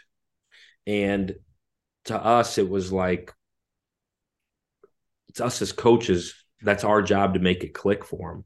Because athletically and arm talent, it's there. Then you meet Hendo and you're like, wow, like this is like, I don't want to compare him as men, but very similar to Brock. Makes the important things, loves football, loves his teammates, incredible leader, high end intelligent. Like it's the same traits you would look for in a friend. It's the same traits you would look for in a quarterback. And so, but when we got there, he was coming off of a Virginia Tech transfer where it didn't end well. A young man that had been benched, direct quote, probably 5 times on and off at Virginia Tech. And here we are sitting here coming off of one of the top offenses in the country. And we're like, we can go get a quarterback to match what we need, which is a guy that can throw the ball and is really athletic. Also really smart. Well, here's Joe Milton sitting here at Michigan. Similar situation, earned the starting job, got hurt, and he's available. And we're like, man, if we can get both these guys, we got a shot. Well, Joe Milton, and I can say this because I've said it to Joe, and I'll say it to Joe on the phone anytime he'll call.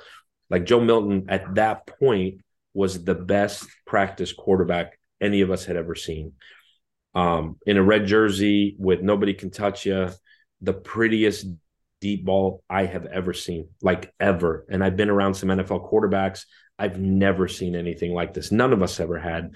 And we had a pretty good one as our head coach that could throw one a pretty good mile too in Hype. And I mean, you saw Joe throw the ball and you saw Hype's eyes light up. And Hype's not one to give a ton of people, especially quarterbacks, credit. And it was like, whoa.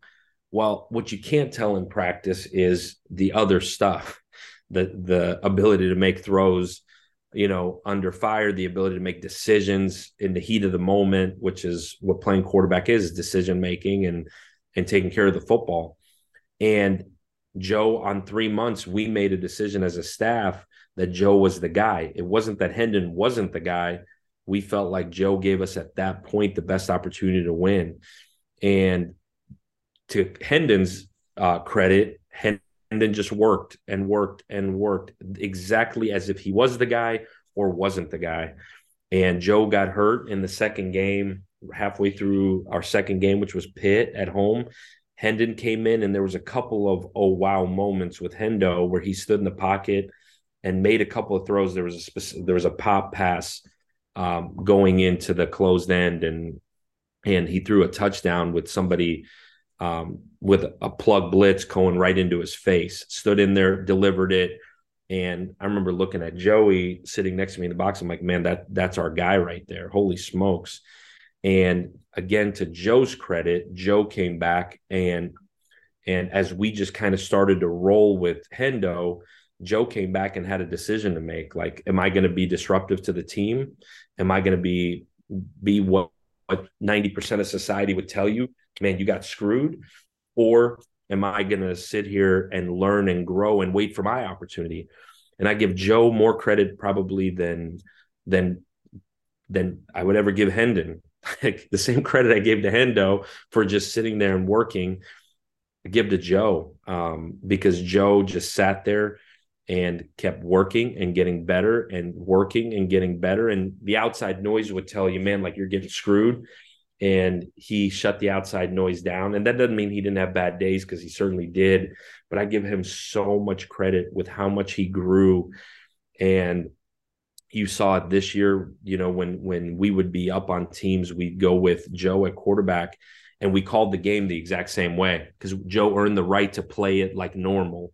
And people thought, man, you guys are going to continue to put points up on Mizzou and Tennessee Martin and these teams. We didn't. Like, that wasn't the intent. It was the intent was to let Joe go play. And then you saw him in the Vanderbilt game and then certainly the Orange Bowl, how much better he's gotten and learned from Hendo.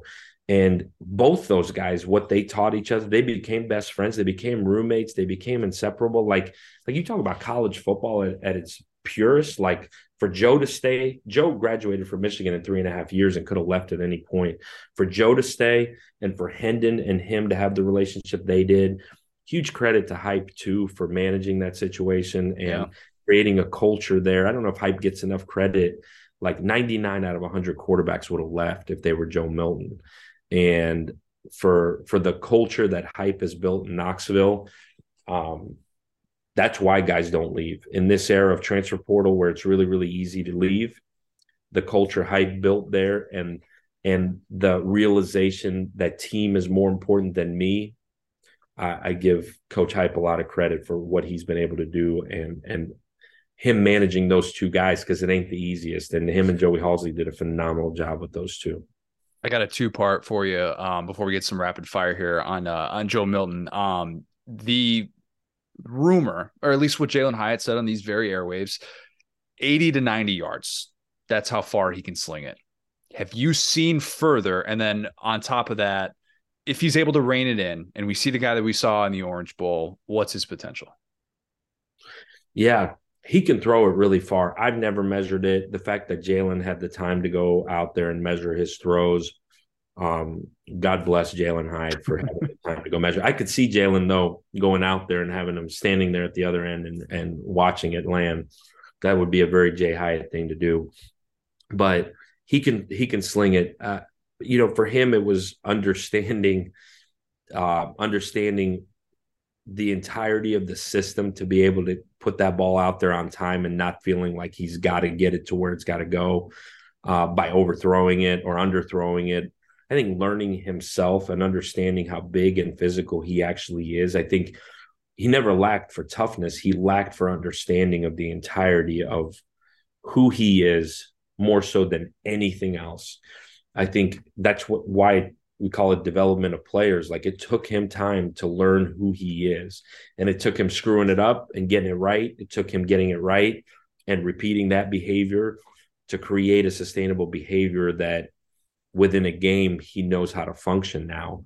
It's just called growth. It's no different than us as people growing. It's him as a player growing, him as a person growing. But I think his potential, and not even potential, that's probably not fair. The reality of who he is he's an elite level quarterback now. He wasn't a year and a half ago, but he is now because he's learned his deficiencies. He's learned his strengths. He's learned how to play within the system, and he's learned how to play within himself. I think he now understands that a quarterback's job is to operate within the system, take care of the football, and make the others around you better. I think 2 years ago, and he would probably tell you the same thing, is he thought he had to go win the game, and he doesn't. He's got to go manage the game, take care of the football. You look at Hendon. Hendon had freakish numbers, but Hendon threw 3 picks in 2 years, and we threw the ball a fair amount. He took care of the football, and taking care of the football will win you games. And I know it sounds really elementary, but Hendon figured that out. Joe, in the time he had throughout the year, the Vanderbilt game, he gets a lot of credit for the Orange Bowl because a lot of people watched it. But the start before that, in that Vanderbilt game, talk about being nervous for a game. They were coming off of back-to-back wins for the first time in a long time, beating Florida and Kentucky. And it was going to be a torrential downpour, and you were going to play at Vanderbilt, which is not probably a top 10 stadium in the country in terms of environments. And it's not a knock on Vandy, but it is. It's a game Tennessee's got to win every year. That's reality. And reality is we were 5-5 against them in the previous 10 years. And Joe, in the torrential downpour, coming off of a really tough loss at South Carolina, Joe took care of the football. We rushed the ball against torrential downpour. We rushed the ball for 400 and so many yards. I think he only threw it for about 180, but it was complete control, like almost a perfect game. No turnovers. Took care of the ball. And it was that game that after that game, you're like, Joe got it figured out. Like, this is it. It's his time. It's his team. And to be honest with you, as much as for Joe, for the rest of the guys in that locker room to know he's their leader. That is huge. And you can kind of see shades of that, even though you're right, the numbers are down, but you see that thing click, and then all of a sudden, guys figure it out at different times. And if that's the case for Joe Milton, that would be absolutely awesome to be able to watch. All right, I want to get you out of here with a little bit of rapid fire. This has been great. Just 5 questions. First thing that comes to mind. Does that work for you? You got it.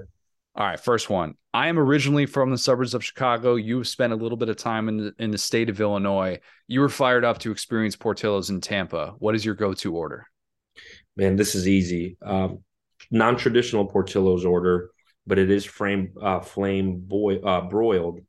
burger, cheese, ketchup only, large cheese fry. Cheese fry is what makes it for me. And then it depends how I'm feeling. If I'm like in a really, really tough spot mentally and emotionally, then it's the brownie shake. The cake shake. The cake shake is it is an experience unlike any other. And when I explain it to people, they just shove an entire piece of cake into a milkshake and you drink it, and it's unbelievable. It's the most American thing I've ever heard. It's life changing in a lot of ways. Some people haven't experienced it, but what is cool down here, literally Portillo's is less than a mile away, and you can get it DoorDashed, or I got my special assistant here. I'll go pick it up, and it is life changing. It's like getting married, having your kids, and then the cake shake in that order in terms of life experiences for me. You're the first person who's ever come on this podcast and been a bigger Portillo's fan than I have. So that's incredible. Second one for you. True or false? When you get your hair and beard done, you just tell your stylist, give me the Sean McVay cut. Well, yeah, no, no. I respect what Sean McVay has done, but I've had that comparison several times, man. Like, that's not a bad comparison. He's done well for himself, but no, I mean, I got to keep it tight. I'm starting to get some gray, which I'm not a self-conscious person, but that's really, really starting to bother, because I've always looked at myself as the young guy. And now I'm like getting some gray, and it's just exponentially coming in here now since December 4th. And so I try to keep it clean, try to keep it lined up. Has nothing to do with Sean McVay, although I do respect his game and his look. You have the cleanest haircut, I think, of any FBS head coach. I think that's pretty safe to say. Like, if it's not, you're definitely in like the top 3, top 5, I would say. Well, I'll give you that title unofficially, and I'll have to circle back and come up with future rankings for that. 13 personnel or 5 wide? Man, whatever helps us score 7 points the fastest. I've coached tight ends. I've played in 13, and that was fun as the tight end coach, but it took forever to score. If it takes 5 wide to score faster, but hopefully some combination thereof. Best defensive player that you've ever had to game plan against was who? Oh, man. That's really, really, really a good question. 88 Georgia, McNeil, 2 years in a row. Jalen Carter? I'm sorry, McNeil. Jalen Carter, 88 at Georgia. That's a good answer. Also, Apopka. Shout out Apopka. Last Jalen one. Carter, man. Whoa. Okay, so you might have just done this. You might have just answered this question. Last one for you. Just say one nice thing about Orlando. Disney World. That is nice. Okay. All right. Yeah, I love Disney World. Fair enough. That won't be part of this. Hour and 15-minute drive from Disney World. You could just tell recruits or recruits' parents and stuff like that as well. That's part of the sell. Yeah, absolutely. No, Disney World's awesome, and it is. It's only an hour and 15 minutes, and it's the fastest way you can drop 10 grand. And so, if you got it, spend it. Love it, Alex. This has been great. Really appreciate the time. Best of luck with everything you got going on this year. Thanks, Connor. Appreciate you, man. What's my destiny, Mom? You're gonna have to figure that out for yourself. Life is a box of chocolates, Forrest. You never know what you're going to get. Figuring out, we're talking self-care. Self-care can be a lot of different things. I had to kind of check myself on the definition of self-care because I think people interpret it differently. I know I think of it as anything that helps me get my mind right. And there's a little bit of an association that, it's pampering, and it doesn't have to just be pampering. It's what you need to do to get your mind right. To, sometimes that's doing something physical, and doing something physical can help how you are mentally over the course of a day. I know for me, exercise, big part of that. Love being able to go on runs, love being able to get a workout in. That's kind of my time to be able to step away from the office in a given day, make sure that I'm doing something where I allow my mind to focus on that specific thing. Even just like what I listen to, I've now transitioned into the country music phase of my workouts, wherein I'm no longer just locked into podcasts. I'm listening to country music. I know. A great compromise, really. Yeah. I know. But yeah, I think self-care can be a lot of different things. And I'll say this, look, I like pedicures. I'm a once a year pedicure guy. And people are going to hear that and think, oh my God, Connor, how could you man card, fork it over? Don't knock until you try it, for one.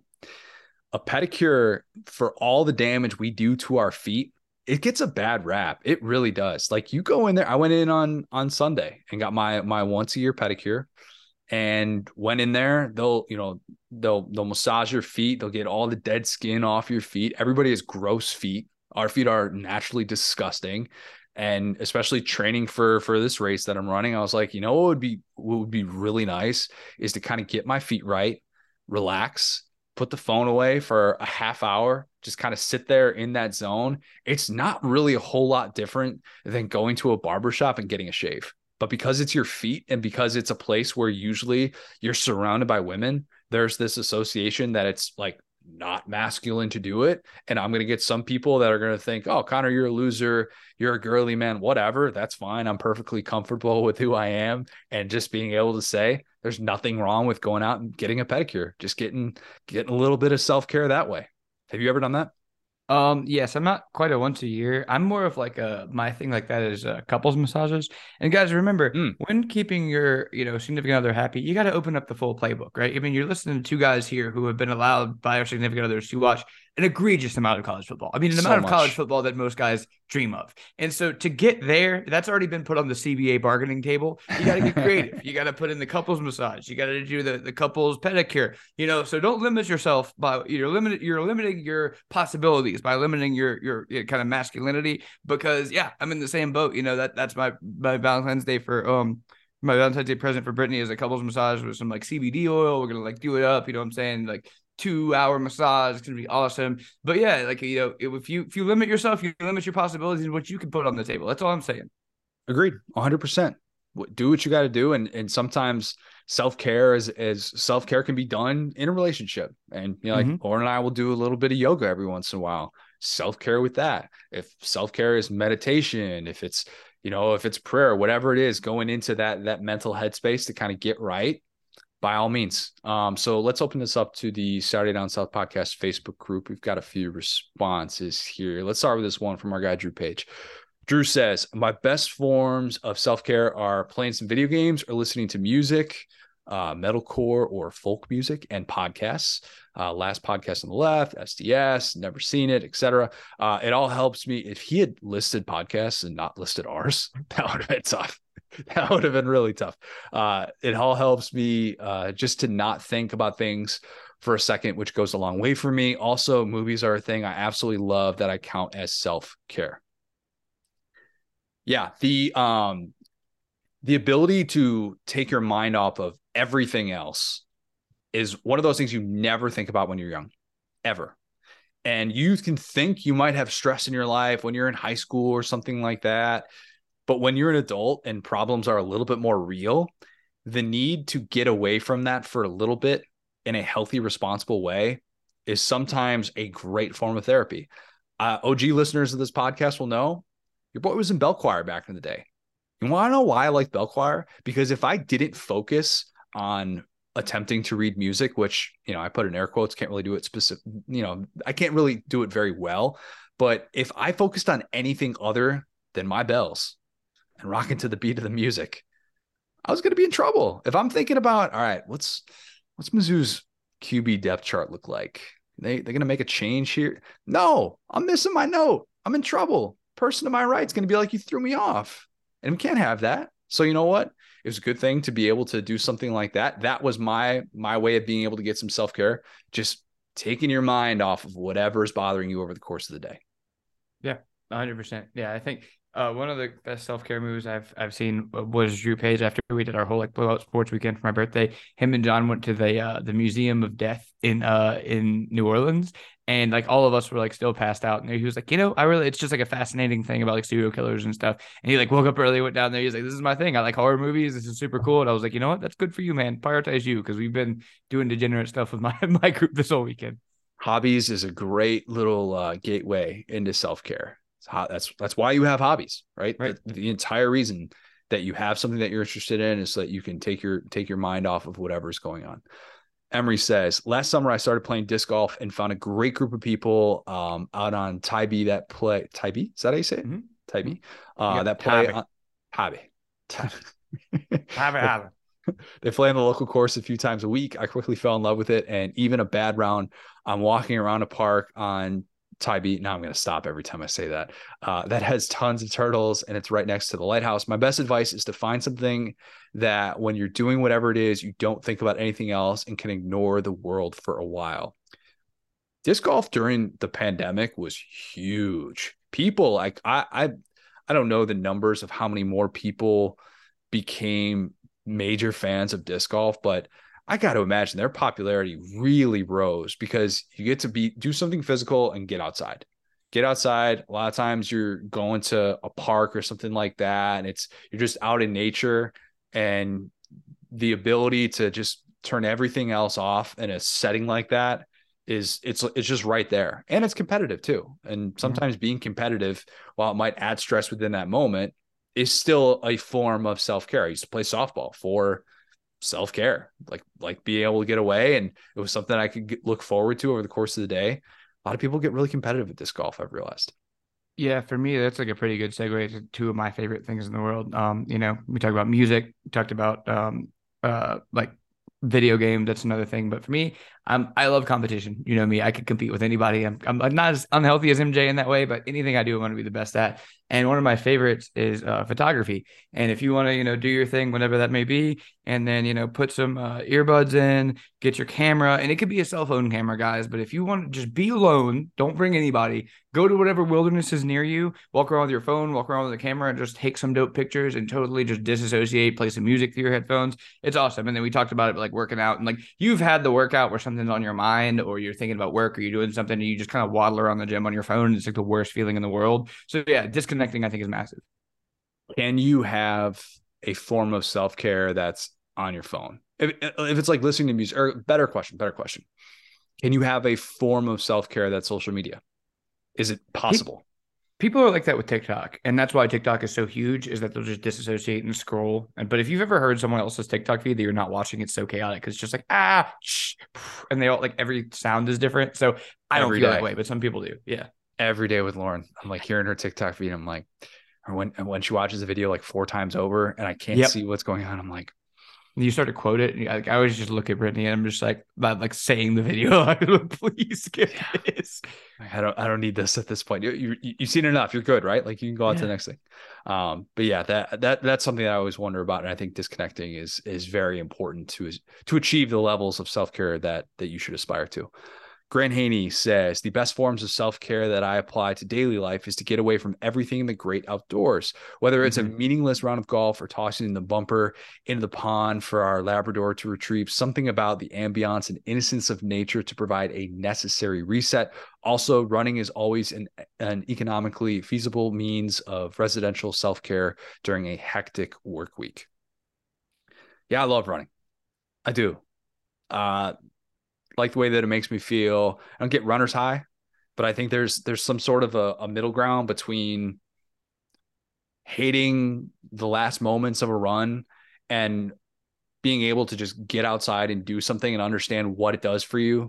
The endorphins people like to talk about all the time. I don't even know so much that it's that, but I like the fact that I can just lock into my own zone and move to a place and feel like I'm actually doing something. Like today's a perfect example. I don't think I'm going to be able to have time to get a workout in today. I've got a million things going on, preparing for a weekend, and it will bother me tonight when I sit down and think, "Ah, crap, I wasn't able to get a workout in today. That sucks." And I would have loved to have been able to get outside to do something, and even if it's something like a hike or whatever it is, I would have loved to have been able to experience that. And I think that's extremely important. I like that advice. Yes, very cost effective. The jog is free. Yeah, 100% on the same page. Same kind of process. Throw on some earbuds. There's a you're gonna hate this.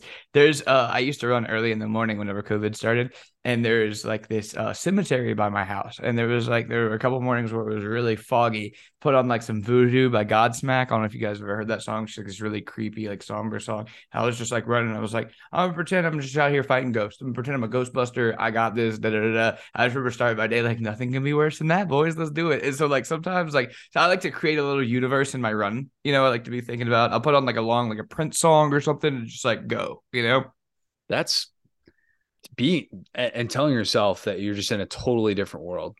That's hard to do. It is really, really hard to do. I struggle with that constantly. I feel like I can't even get self-care when I sleep at a reasonable hour a lot of the time. If I go to bed too early and if I'm not tired yet, and if I think I'm doing my body a favor, I can't escape into that world. I'm still locked in on what's happened throughout the course of the day.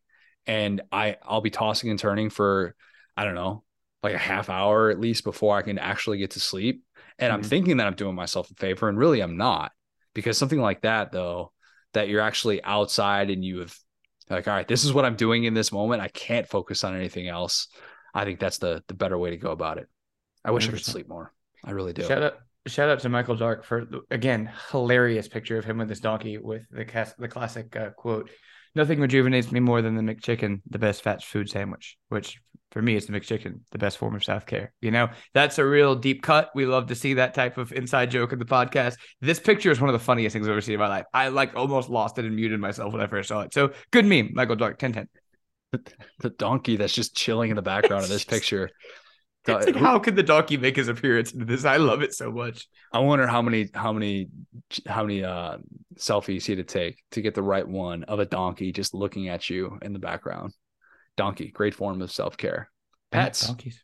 Pets. Oh, yes. Playing fetch with a dog, somebody mentioned that, or just having the cat sit on your chest. If you've never had a cat sit on your chest and it's just like a little engine that's just warm and purring and you're like, this cat depends on me for life.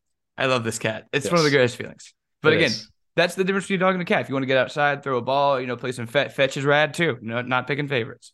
That's very true. Love that. And when I get to my in-laws place and I'm working throughout the course of the day, at their house in Indianapolis, and I'll get outside and I play fetch with the dog, Harry, with the Chuck It. Dog owners know what I'm talking about. The Chuck It is a revolutionary tool. It changed the game for fetch. It takes my mind off of things. And I'm like, all right, I'm going to take my 5-10 minute break, get outside. It's like 30 degrees out there in Indy because that's the way that it works usually. I'm going to play outside with the dog and just going to focus on him and giving him some good tosses. Yes, pets are great forms of self-care. Did we leave anything out? I feel like we left out a big one that I wanted to get to. I wish I did like, I had a better self-care routine, but I more am doing it out of necessity, and I need to be better about that.